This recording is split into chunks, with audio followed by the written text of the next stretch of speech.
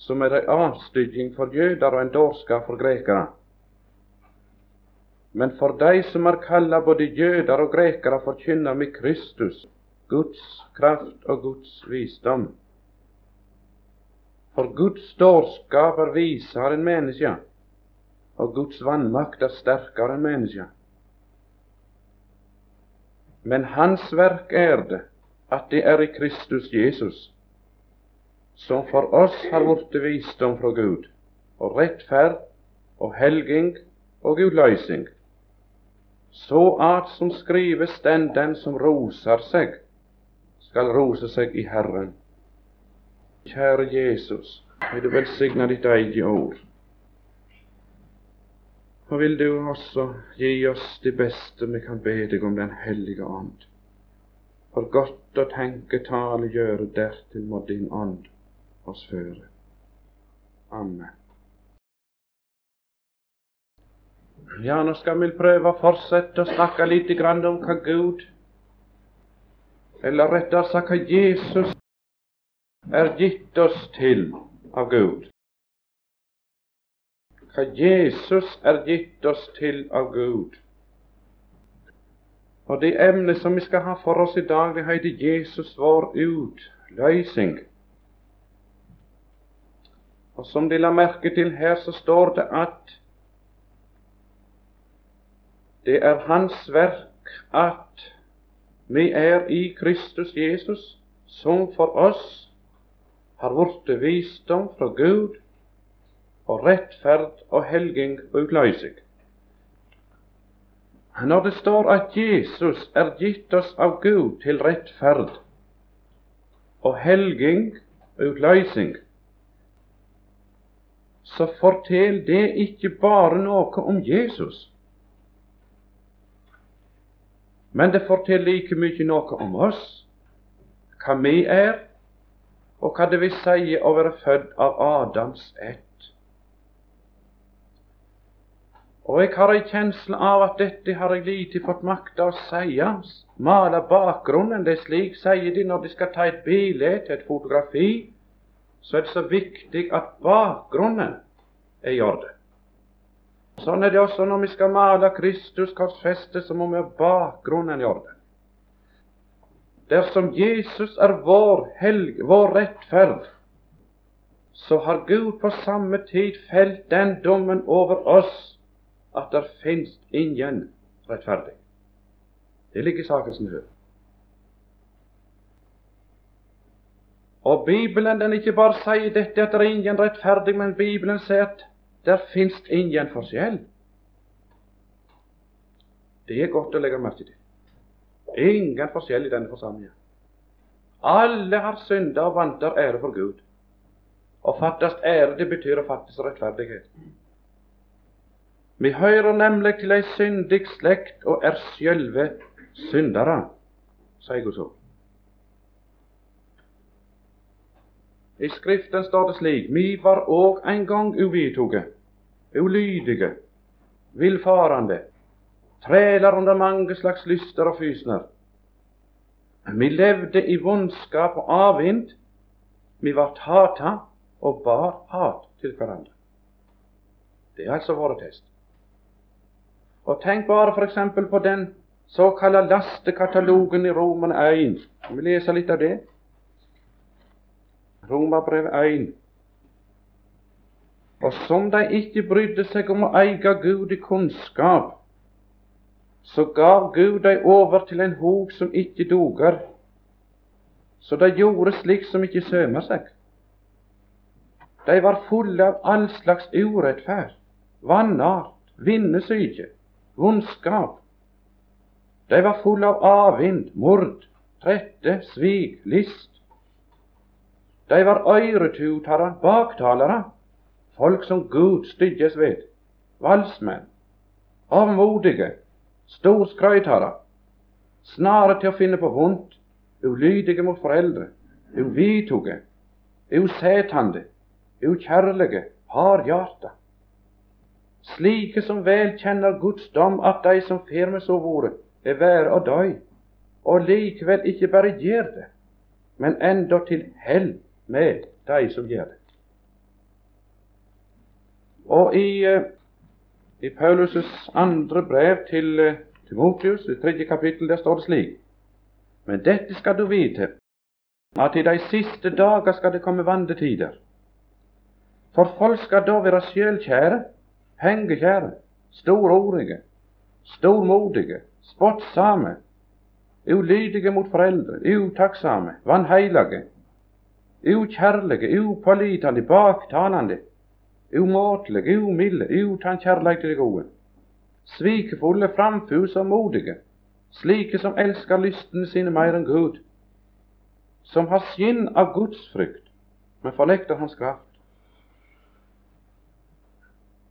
Og i Romerbrevet 3 kjenner dere til dette som apostelen sier, som Skriften sier, vi er alle under synder.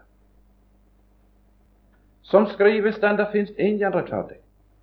Der finnes ingen som gjør godt. Der finnes ingen som er god. Der er ingen som søker Gud. Presten var en Senstad forteller at han var på sykebesøk en gang hos ei troende kvinne. Mannen hennes var ikke frelst. Og nå tenkte både hun og han at nå var det sikkert i denne sammenheng en god anledning for en samtale med denne mannen. Og så sier Valen Senstad, du, sa han, jeg har et veldig godt bilde av det, sa han. Har du lyst til å se det, sa han. Å ja, tenkte jeg. Det var en predikant som sa en gang at når vi ser på et bilde der vi selv er med på, så er den første vi ser etter det er selv. Og hvis vi er heldige, så sier vi da var bildet godt. Og hvis vi er uheldige, så jaha. En predikant kom inn til en fotograf en plass, og så lå det en masse bilder som var uavhentet. Og så spurte han hva er grunnen til dette her, sa han. Flere av disse kjente han, som hadde tatt bildet. Hva er grunnen til dette, sa han? De er da så lik seg selv som de kan, sa han. Ja, det er de som er feil, sa han. Fotografene driver med noe som de kaller retusjere. Ta vekk de verste skavankene. Og kineserne sa når de kom inn i heimene til misjonærene ute i Kina, så sa de at i virkeligheten så er dere penere på bildet enn dere er. Er det sant det? Men Bibelen retusjerer ikke. Bibelen tar ikke vekk en eneste flekk. Da var det forresten ikke noe igjen av mennesket. For det er ikke annet enn synd. Ifra hodet til fothjertets innerste rot. Vi var òg en gang ulydige. Der er ingen rettferdig. Så leser han dette her for denne mannen ifra Romerne 3, som han sa Andreas Hjorteland. De spurte han en gang om de ikke kunne få et godt bilde av det. Jo, sa han, de beste jeg har, sa han. Les Romerne 3, sa han. Ja, det er et godt bilde til meg, sa han. Så las han Romerne 3. Vet du hva mannen sa? De er ikke mitt bilde, sa han. Det var rart, de sa Valen Senstad. Det er iallfall mitt, sa han. Nei, det er det slett ikke, sa han. Det er ikke hverken prestens bilde til mitt bilde, sa han. Hvem sitt bilde til det da, sa han? Røvere, tjuver, så videre. Å, sa presten, jeg tenker at det hyklere og fariseere spiller det òg. Nå stakk han på dør. Det er ingen forskjell. Jeg hadde lyst til å understreke dette, folk. Eller så heng dette med vår forkynnelse av Jesus som var rettferd og helgen og utløysning i lause lufta. Ja, sier Skriften, vi var ikke bare syndige, vi var døde i synderovertredelser, og uten evne til å søke Gud. Det er ingen som søker Gud. Ingen. Er de klar over det, folk? Det er ingen som søker Gud. Om du hengte et menneske et hår over helvete, og de visste at i neste nu, så er det der. Det var ikke et eneste menneske som uten vil hjelpe Den hellige ånd, som roper om frelse.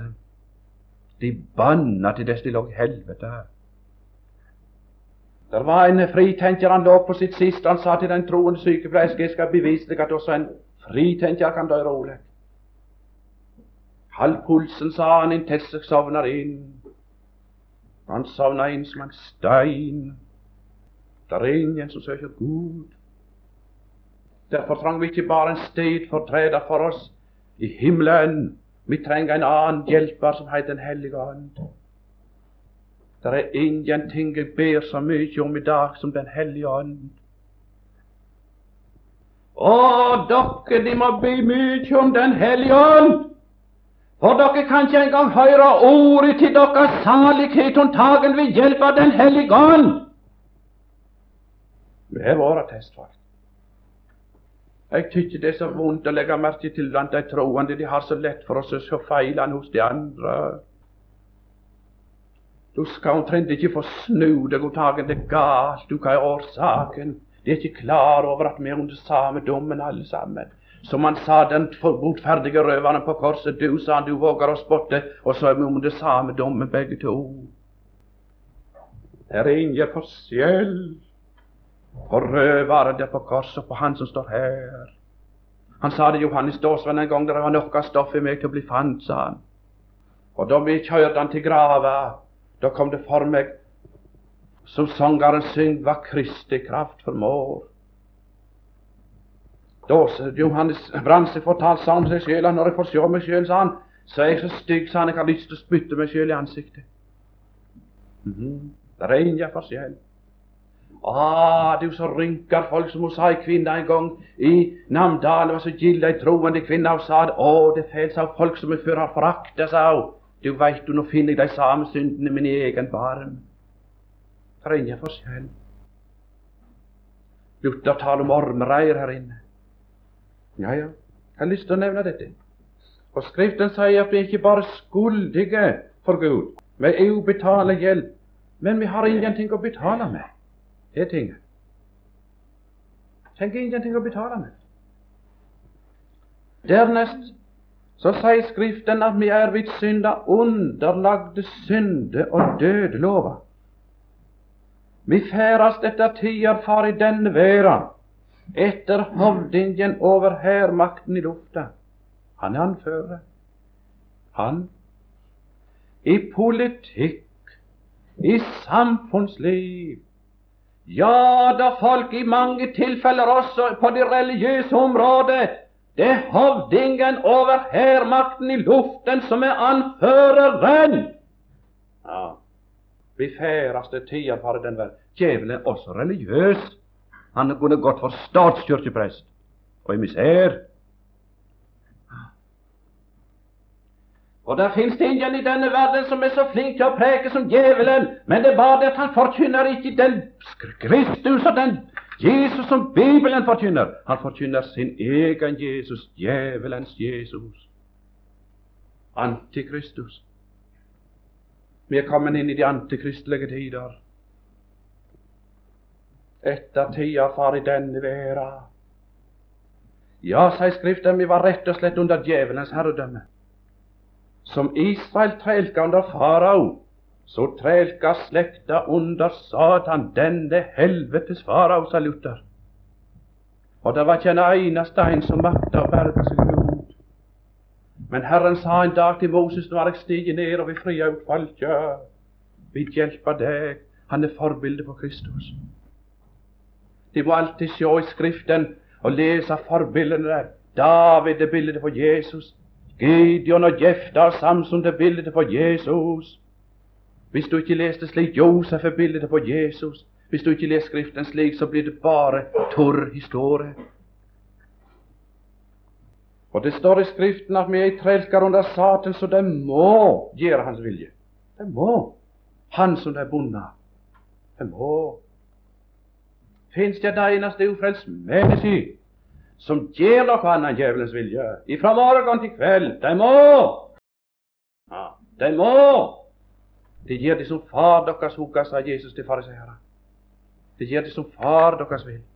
Det er djevelens barn. Noen får djevelen til å banne, noen til å drikke, noen til å stjele, og noen til det, og noen til det, og noen får han til å lese og be. Men de må, kan ikke annet. Det er vår stilling for dem.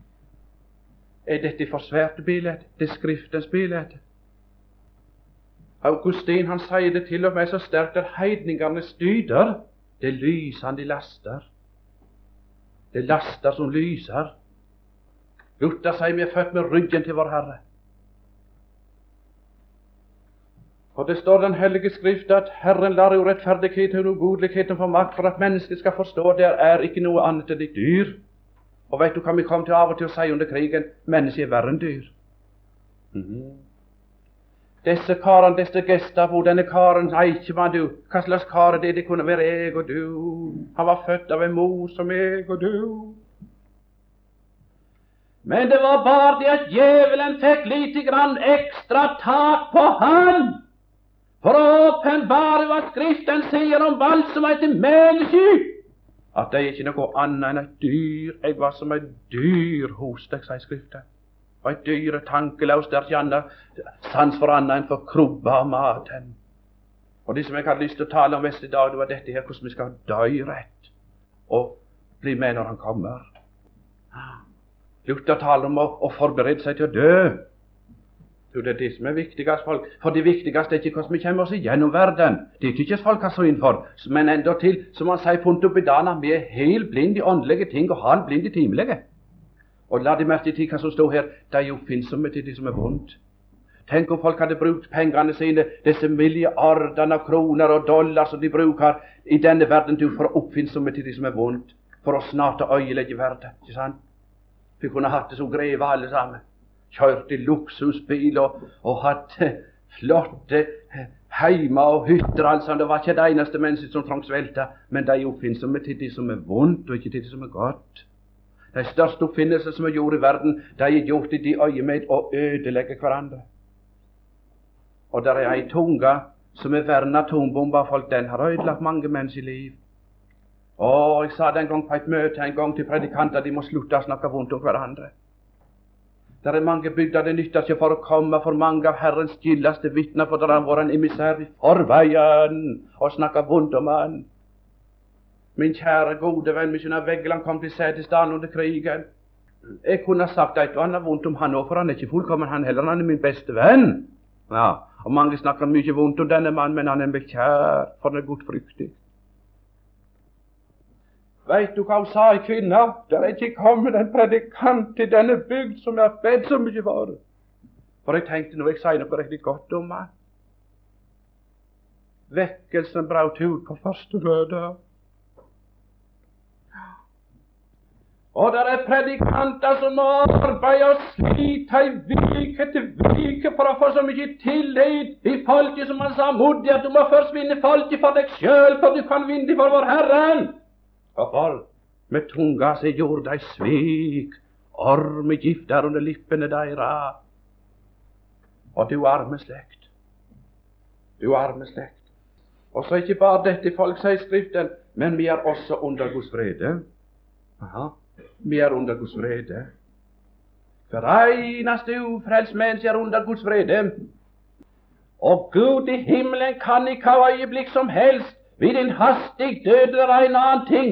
Han kan hente deg innhente deg og kaste deg i helvete. Og så er du i evig klemme, i den evige gråt, bort ifra Guds åsyn for all evigheter. Det er under Guds vrede, under forbannelse. For den som ikke blir ved i alt som er skrevet i loven, han er forbannet. Det er fryktelige folk. Forbannet inne og forbannet ute, som Setesdøl lå på sitt siste og skulle dø, den unge mann, og så sa han, jeg er forbannet, sa han. De må begrave meg ut, han for kyrkjegardsmurene, for jeg er forbannet. Og det var sant han sa. Jeg må sitere med samme, så kommer det hos, og kommer det fram forbi han. Søstra hans som kommer, hun var ikke en kristen. Gud kan bruke også verslige mennesker til å hjelpe sjelene. For så nidkjærende for sjelens frelse. Så sier denne verslige søstra, det forekjem, jeg sa hun kan lese i Skriften en plass, der det står at han kjøpte oss fri fra lovens forbannelse, i det han ble en forbannelse for oss, og mannen var frelst. Jeg kommer inn i forløsningen, folk. For Gud kan ikke forandre seg. Gud er ingen godslig og snill bestefar, slik som prester i misærer lager han til. Nei. De er han ikke, som han sa så til gamle Johannes Dårsvann, at Gud er ingen gammel godslig bestefar som du kan gjøre med som du vil og sette bort i en krok. Det kan du forresten ikke med foreldrene heller. Og det skal jeg si dere folk, at det går en nemesis gjennom livet. Den som har spott med de heilage drivet, trampa på bøner og moder, gråt og tross av de såreste sukk med lott. Han skal møte livet sitt igjen. Du, din synd vil finne deg igjen. Det var der ute i Kina på et møte, en av våre kvinnelige misjonærer talte for det uttrykket fra Mosebok: din synd vil finne deg igjen. Der sier til en ung mann på møte. Han var sendt til ungdomsskolen av sin troende mor. Faren var ingen kristen. Når han skal legge seg om kvelden, så ringer de av øra for han ikke sover. Din synd vil finne deg igjen. Snur seg på andre siden, skal prøve å sove, det lukkes ikke. Din synd vil finne deg igjen. Luther sier at om ikke du kommer til å engstes her i tiden, så må du engstes i døden. Om du ikke engstes i døden, så skal du få engstes i evigheten. Dette er livets nakne talevalg. Ja vel, den natta sov han ikke. Det førte han som vendelse. Du Gud er ikke en gammel, godslig bestefar. Han hemner, står det, fedrene sine misgjerninger på bunnen i 3. og 4. ledd. De er en hard nøtt å knekke seg, Marius Jørgensen. Men det er forresten ikke en nøtt som vi skal knekke, men det er en nøtt som skal knekke oss. For Herren vil ha et sønderknust folk. Det er en nøtt som skal knekke oss. Når du møter dine synder igjen i dines, kjære, ja, da skal jeg si dere folk, da begynner du å knekkes. Ja. Herren, han akter å finne et bøyet og syndaknust folk som lukker sin munn i støvet. Ja, det er folk. Det er dette som er hemmeligheten. Det er derfor årsaken til at det lukkes ikke for oss i hva kristelig arbeid har du. Vi har for mye kraft. Men etter du har liten kraft, står det, og ikke har likevel tatt vare på mitt ord om tålmod, derfor har jeg sett foran deg en åpnet dør. Det er når du går ut med misæren og går ut med Guds folk, da kommer Herren til å frelse. Nå vent. Derfor sier Skriften var siste slutten for den fortapte slekt, det var døden og fortapelsen. For nå var døra stengt innat i paradiset, og engler med lågende sverd sto og vakta porten. Slik var stillingen den dagen Adam og Eva forlot paradis, og slik ville vår lagna ha vært for alle ever, om ikke Gud hadde kommet til hjelp. Men da porten inn til paradiset gikk i lås, da skrev Gud, som Ludvig Hope sier så fint, den første lovnaden på den attstengte dør: kvinnens sæd skal knuse slangens over. Etter dette altså er hele vår vond, hvor jeg hadde lyst til å understreke det, er hele vår vond om frelse, både når det gjelder rettferdiggjøring, helging og utløysning, knytt til denne ene person som heter Jesus. Den er knyttet til denne ene person som heter Jesus av Nazaret, Guds sønn og menneskesønnen. Han er vår rettferd, sier Skriften. Han er vår helliggjørelse, og han er vår utløsning. Og jeg må si det når jeg satt og arbeidet med disse ting i dag, at nå har vi prøvd å si noe om hva det vil si at Jesus er vår rettferd og vår helging. Men jeg har en sår kjensle av at det har lukket så lite for meg både å skildre vår avmakt og Jesu nåde, at det beint og greit skjemmes. Og det kan for meg en hending fra Kina som Åvik forteller, en søndags formiddag at han kom inn i kyrkja og skulle preke. Som han kommer på prekestolen, så ser han til sin forferdelse ned ved døra stod der noen røversoldater. Og det visste han av erfaring fra før, at de kom bare inn i forsamlingen for å holde spetakkel. Han ble så urolig. Men som jeg begynte å tale, lese tekster og tale, så han så la merke til de stod som var naglet til gulvet. Og ordet som var tale, det så som bly i vann. Jeg la særskilt merke til en av de sa han så gammel ut. Han så ut som han hadde vært borte noe forferdelig. Da jeg var ferdig med å tale, så kom de fram til plattformen og kastet seg på sitt ansikt og hulkegret med panna i jordgulvet. Og for at det ikke skulle slå seg, sa han, så gikk evangelisten og jeg ned og la hånda mellom panna og jordgulvet. Det høvde slik til, sa han, at det var den som han særskilt la merke til, som han fikk anledning til å legge hånda mellom panna og jordgulvet. Da han har ligget slik en stund og hulkegråte. Det er fint, det folk. Det er fint, det. Det er ikke noe annet enn Den hellige ånd som kan få et menneske til å gråte over sine synder. Du kan gråte over fin musikk og fin sang, men du kan aldri gråte over dine synder om tagen ved hjelp av Den hellige ånd. Og røveren og græd. Da han hadde ligget sånn en stund, så han opp med et annet til aldri glemmer. Så sier han, jeg må få lov å bekjenne synd. Det viktigste er at du får bekjenne for meg, for Gud, sa Åvik. Ja, men jeg må få lov, sa han. Det svekte kinesisk. Og så gikk vi bort i en krok i kjørkja, sa han. De synderegistrene rullet opp da, de glemmer jeg aldri, sa han. 12 år gammel ble jeg røver, sa han. 18 år gammel ble jeg røverhovding. Og på 1 år drap jeg 300 mennesker, og 12 mennesker i hjertet, og så videre. Nå vel, jeg skal ikke skildre mer. Og så ser han opp på misjonæren, og så sier han, finnes det nåde for en synder som meg? Da sa vi, da kan du tro det var godt å få si noe godt om Jesus. Røveren satt der senere nede i forsamlingen og strålet som en sol. Fikk sagt noe godt om Jesus. Du kan aldri si for mye godt om Jesus. Du kan aldri si for mye vondt om oss. For så ulykka vår folk, det er ikke dette at vi er store syndere, men vår ulykka at vi tror for godt om oss selv og for dårlig om Jesus. Det er ikke noe godt i meg og deg. Det er ikke håp engang for meg og deg. Men det er jo alt for håpet knyttet til Jesus. Og derfor så sier Skriften at han er gitt oss av Gud. Og det siste vi skal nevne her, at han er gitt oss av Gud til det til vår utløysning. Og da må vi først få lov å spørre, hva er han vår utløysning ifra? Eller hva ligger i dette at han er utløysning? Bibelen forteller, som vi alt har hørt, at hvis syndefallet kommer i en forferdelig stilling både til Gud, til hver andre og til oss selv. Vi mistet Guds bilde og fikk Satans avskyelige bilde. Vi var skuldige til døden for syndene mange, bundne i lettjer på syndeveg lange, og som Luther sier, et menneske er ikke fritt og seg selv mektig, så det kan bestemme hvem det vil tilhøre. Er det ikke? Og vi synger en sang, og det er jo det underlige med disse sangene, som stemmer både med Skriften og erfaringer. Jeg gikk i blinde, jeg lå i døden, og mørkets første holdt meg ganske fast. Det stemmer det. Og derfor sier Skriften at vi måtte bli utløst om vi skulle bli berget. Og her tok det ikke menneskehånd, ikke engang loven, og langt ifra. I loven kommer bare til å kjenne synd. Det hører noe Skriften sier. For å bli frelst, så måtte vi ha en soren øverste prest. Vi måtte ha en stedfortreder.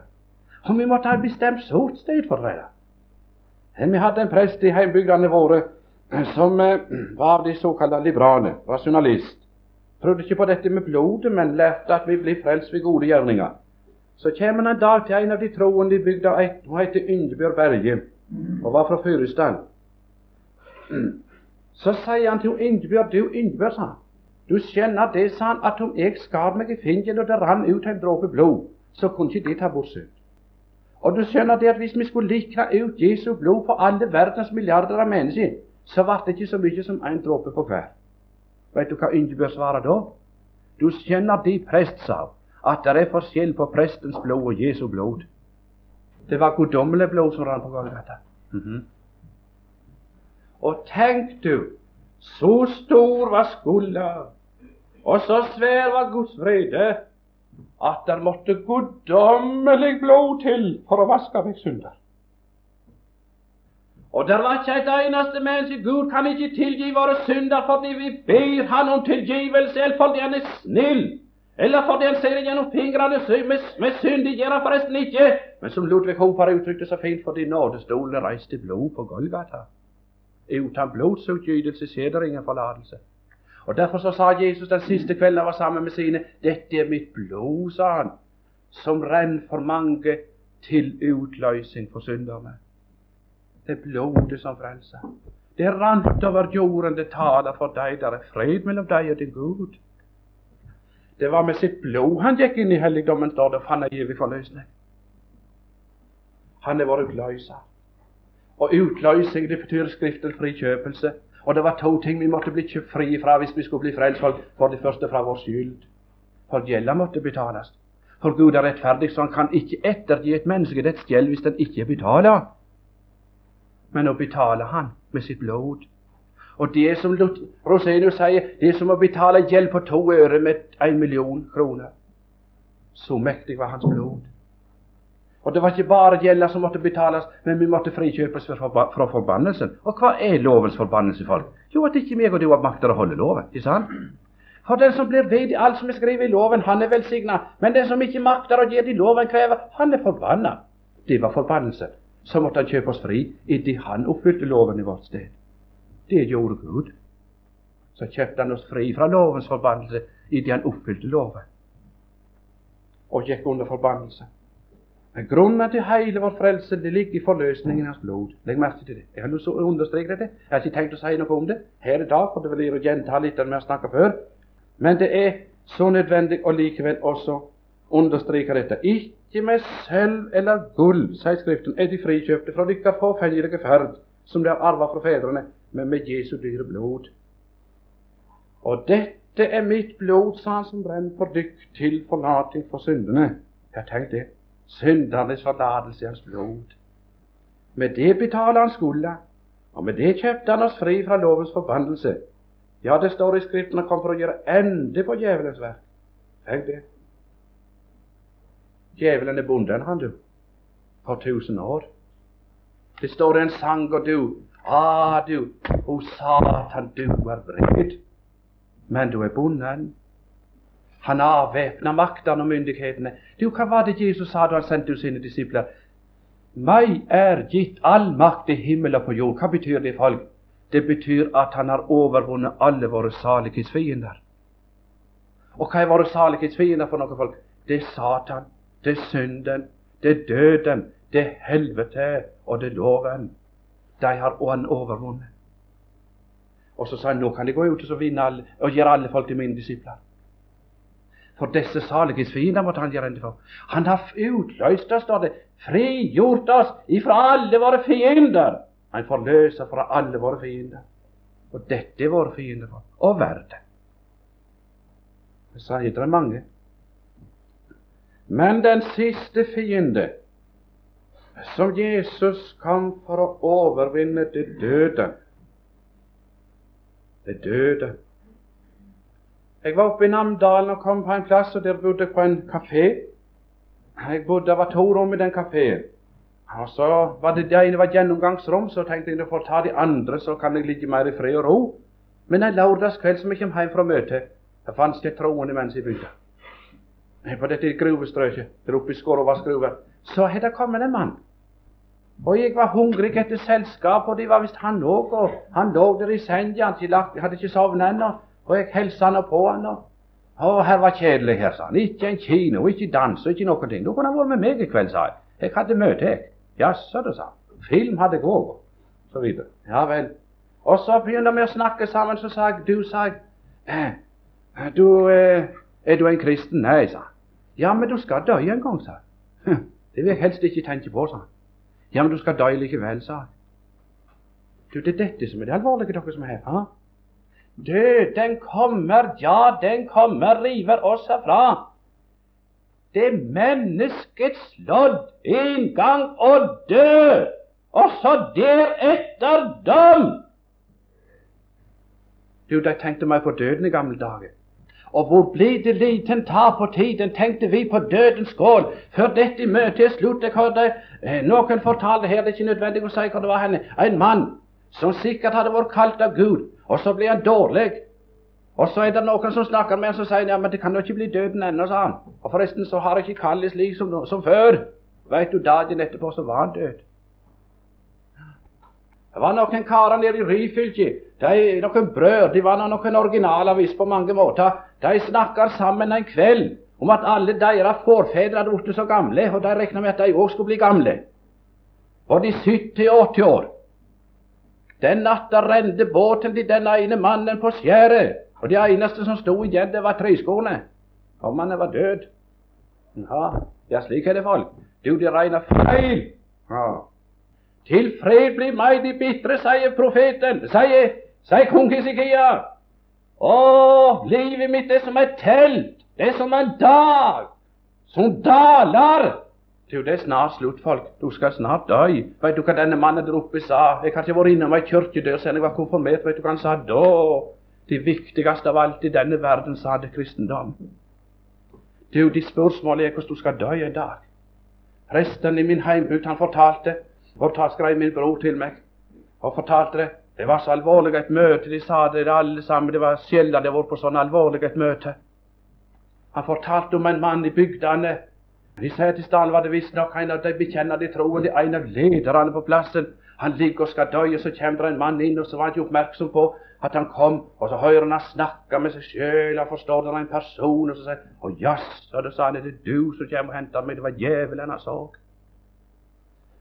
Det blir fryktelig en dag, folk, og så kommer, og så skal avslutte livet, og så er det djevelen som kommer.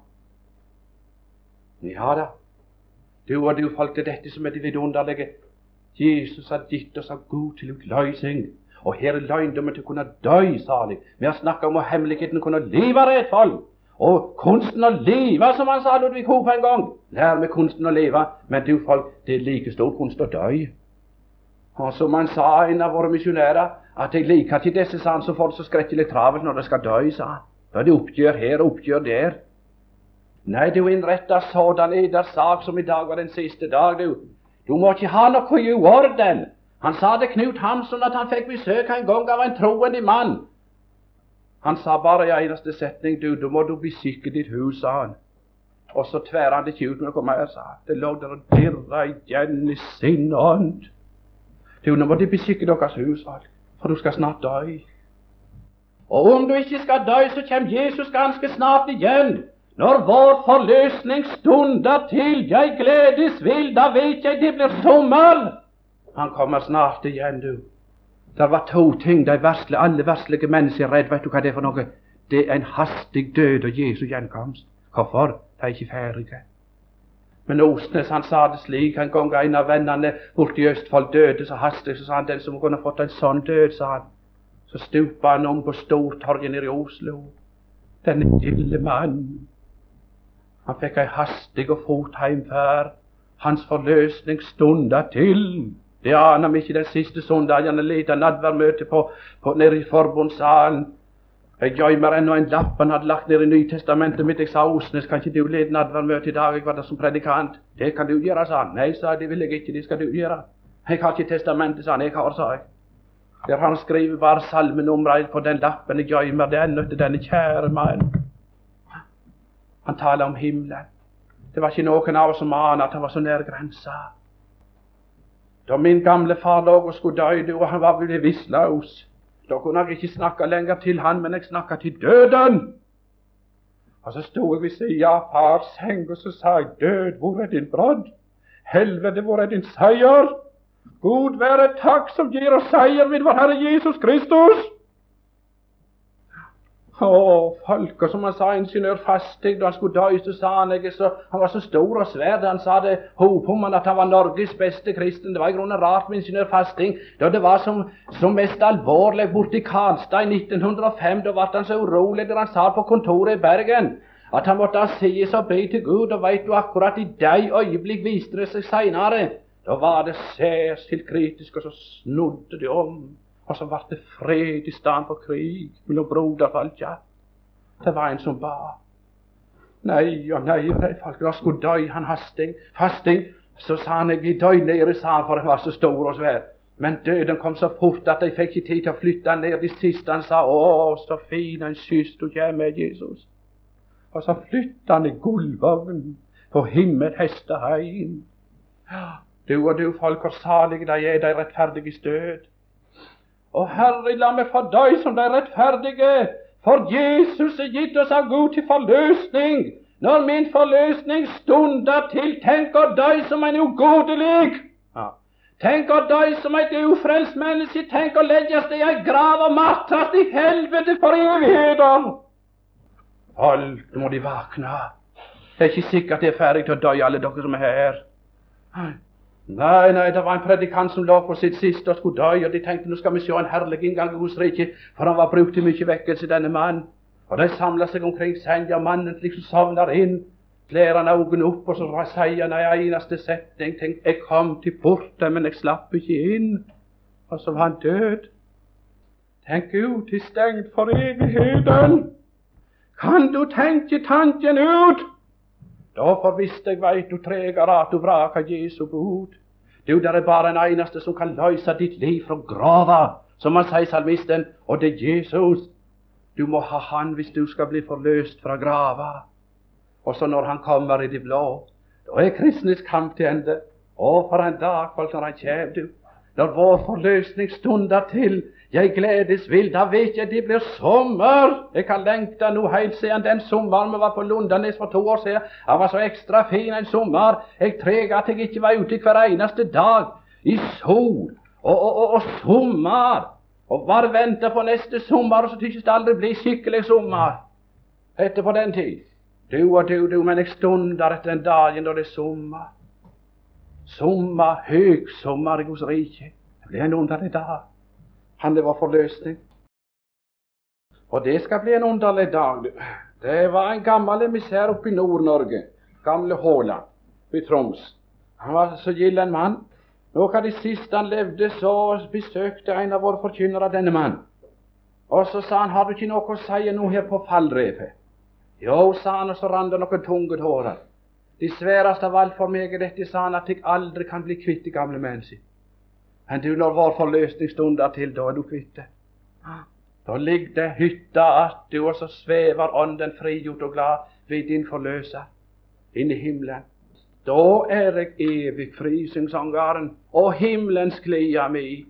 Du, tenk, da behøver jeg aldri mer å beve for muligheten av en syndig lyst. Det blir en underlig dag, folk. Da er siste stormen stilna, og med anker kastet fær, på den fagre fær mot heimen, kvenn vil med på skipet her. Er det ikke noen som vil stige ombord i dag? Og om Guds lam, så toner songen og sitt mot og hog i brann. Millioner er på veien, mange flere skip i ved. Vil du ikke stige ombord i den himmelske migrantbåten på vei til Sions stad? Som smågutten sa, han leika med en båt i dammen, og så hadde han forskjellige havner. Den ene heter himmelen. Og da han kom til den havna, så sa han, jeg legger i land her. Tenk du en dag å få legge i land ved den himmelske kyst, og så møter han med brusen fra skarene, og så Jesus, vår forløsning. Og nei, det gildt å være frelst, folk. I grunnen så er vi frelst bare i håpet. Hvis vi har sett vårt liv til Gud bare for dette liv, så var vi de største dårer. Men du, så venter de beste til slutt, som det står på gravsteinen over professor Broen, det blir bedre lenger frem. Det blir best til slutt. Det blir best til slutt. For han er for forløsning. Han skal løse seg fra grava, fra grus og grav, fra trengsel, fra tårer. Så turka den naglemerkte hånd bort den siste tåra. Så ble det som Sædestølen som kom hjem fra Amerika. Vi hadde selskap oppe på dalen. Og så gikk han ut en plass med bilen stansa, og så gikk han bort til en bekk, og så drakk, og så kom han tilbake, og så sa han, det var ikke det plent at jeg var tyst, sa han. Men nå er det 30 år siden jeg har drukket av en norsk bekk, sa han. Tenk du når vi legger oss ned på den himmelske og drikker av livet selv. Og så aldri tyste mer. Salige de som hungrer og tørster etter rettferdighet, de skal bli mettet, de skal bli fullt ut tilfredsstilla. Men du folk, døden er ikke de siste. Det er når han kommer i det blå. Da synger Grundtvig så fint, da slår og nådens time for støvet under jord. Jeg sa til far da jeg la dekke over ansiktet hans, og kistelottet var lykka for siste gang, og vi skulle kjøre han til grava. Du, far, sa jeg, nå ses vi ikke igjen for oppstandelsens dag. Da får jeg se han igjen. Å, du og så aldri skiljast åt. Nei, aldri skiljast åt, for havet er ikke mer. Det skal bli en gild dag, folk. Tenk de som da står rett. Stakkars folk. Og da kommer de avsovnet fram. Ja, det står til og med, det har en slags forrett. Da står det først de døde oppstå, når Jesus kommer igjen. Vår forløsning. Så skal de døde først oppstå. Og så skal vi som lever og tror på Jesus, så skal vi sammen med dem opprykkes i skyene, for alltid å være sammen med ham. Og så kan vi synge som de Kona mi sang da vi skulle reise fra heimen i Setesdal og til Kina. Herrens venner ingensinne møte skal for siste gang. Jeg sa det til Færavåg og Brandal at nå i dag er det den siste dagen med tima, så er det å skiljes i morgen. Men Herrens venner ingensinne skilje skal for, møte skal for siste gang. Nei, må til avskjed tårer inne. Denne sang har livlig klang, du. Du, vi møtes til skyen, folk. Vi møtes til skyen. Det skal bli brorreis. Det skal bli brorvær. Når bruden hentes og brudgommen kjem, da tror det blir som hun sa, kona til mannen sin da hun skulle dø. Du sa, tror du ikke det? Jeg skal få Jesus en liten stund for meg selv, sa hun, så kan få takke han. Jeg tror vi trenger evigheten for oss selv med han, og så takke han. Og da står det i Skriften at da skal toppsteinen føres fram på verket i de der roper nåde, nåde, nåde. Det blir en underlig dag, det er utløysningsdagen, og den stunder til. Og når du snart slutter, men jeg vil fortelle en stubbe fra livet. Den kom så for meg, det var en vårdag i Setesdal. Lars Berg stod sammen med ei troende kvinne, en av de gildeste vi hadde, på Jon Berg. Og det var så fint, og sola dala i vest, og skuggene steg oppover fjellsida på avsida av dalen. Ja, det er fint der oppe. Dere som har vært der, dere fra Sannedal vet det, det er fint. Det er omtrent som han sa, Lars Berg, jeg tror vår Herre gjorde seg særskilt før i sand, og han laget Setesdal. Ja.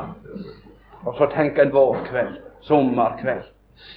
Nei og nei, så fint der i denne verden, du, men det tår dalen likevel, for vi er ikke ferdige før vi er fremme. Da skal vi bli en ny jord, en ny himmel, finere enn Setesdal, og Sannedal, og Lundaneset, og alt det her, ja. Så sier Lars, du lengter du ikke jorden, sa han. Nei, sa jorden. Ja, hvor hen, sa jorden? Til himmelen vel, sa Lars. Nei, sa jorden. Jeg har himmelen her og nå, sa han. Hun danska litt grann, for hun lærte meg ikke Luthers hos posten. Jeg har himmelen her og nå, sa han. Det var en prest som spurte konfirmanten hvor er himmelen henne. Så var det en jente som sa, det er Jesus her. Det er Jesus her. Himmelen her og nå. Så stod jeg med 5 kroner i lomma, sa Lars. Og jeg tok den passet bedre i jordens hånden i min. Og så tok jeg og gav han 5 kroner. Så brett du den ut, og så rant det noen tunge tårer der over jordens kinn, i tåredalen. Og så sier jorden, når du først har fått denne 5 kroner, så kan du si akkurat som det, sa hun. I morgen skal vi på fjellet og slå fjellgras, og ikke har jeg sko, ikke har vi smør, og ikke penger å kjøpe for. Og så himmelen her og nå. Da folk, alt som har med kristendom og kristenliv å gjøre, de er uløselig knyttet til en eneste person, Jesus av Nazaret, jødenes konge. Og du velsigne det, Jesus. Og nå til han stod til, for nå kom han for meg. Nå kommer det vel flere, men nå tror jeg vi skal slutte. Så kommer vi flere i himmelen. Så vi får tid til å fortelle historier da, hvis vi minnes. Det var ei ung kvinne som var reist til Amerika, og var der borte, og var flittig til å skrive hjem. Men en dag så bestemte hun seg for at nå vil jeg hjemme. Og så tenkte hun, nå vil jeg komme uventet. Det var som så gjevtig før i tida. Komme uventet. Jesus kommer også uventet, står det. Brudgommen. Og du. Men de venter likevel, for de er ferdige, de som venter. De som venter på han, står det, til frelse. For de er ikke liksom tilfreds her. Han kommer ikke uventet. Nei, og slett ikke uvelkommen. Nå vel, så en dag så kommer hun hjem, men imens i mellomtida, mens hun ikke hadde forbindelse med heimen, så var mor død. Og så hadde far solgt heimen og flyttet ut. Og når hun kommer hjem og går fra rom til rom i heimen deres, så er det som et skrik i henne, og så roper hun ut, hvor er mamma henne? Hvor er mamma henne? Dette fortalte Severin Tobias i et bryllup i Setesdal, og så tok det var så flott en del, og så sa han, de som gir himmelen til himmel, sa han, det er ikke det at det er gullgater og perleporter, men at Jesus er der. Det er det som er himmelen. Jesus er vår rettverd. Jesus er vår helging, og han er vår forløsning. Så den som har sønnen, han har livet, han blir berget ut av denne verdens trengsel en dag, og så skal vi få være sammen med han for evigt. Og da begynner den nye sangen. Om lammet, ja, lammet dess wunder og sår, æren og prisen i evighet får. Amen. Halleluja. Amen. Kjære Jesus, og vet jeg hadde så trang til å si noe godt om deg. Herre Jesus, takk for at du er så god mot Adams falne kjønn, og deg til frelseofferet lot den dine bårne sønn. Deg priser nu hvert åndedrag, hvert sukk og hjerteslag. Ja, Herre Jesus, så takk for det at vi tror at vår forløsning stunder til, at du snart kommer og henter ditt folk ut av trengselen og inn i den evige salighet. Herre Jesus, gi oss nåde til å være ferdige når du kommer. Amen.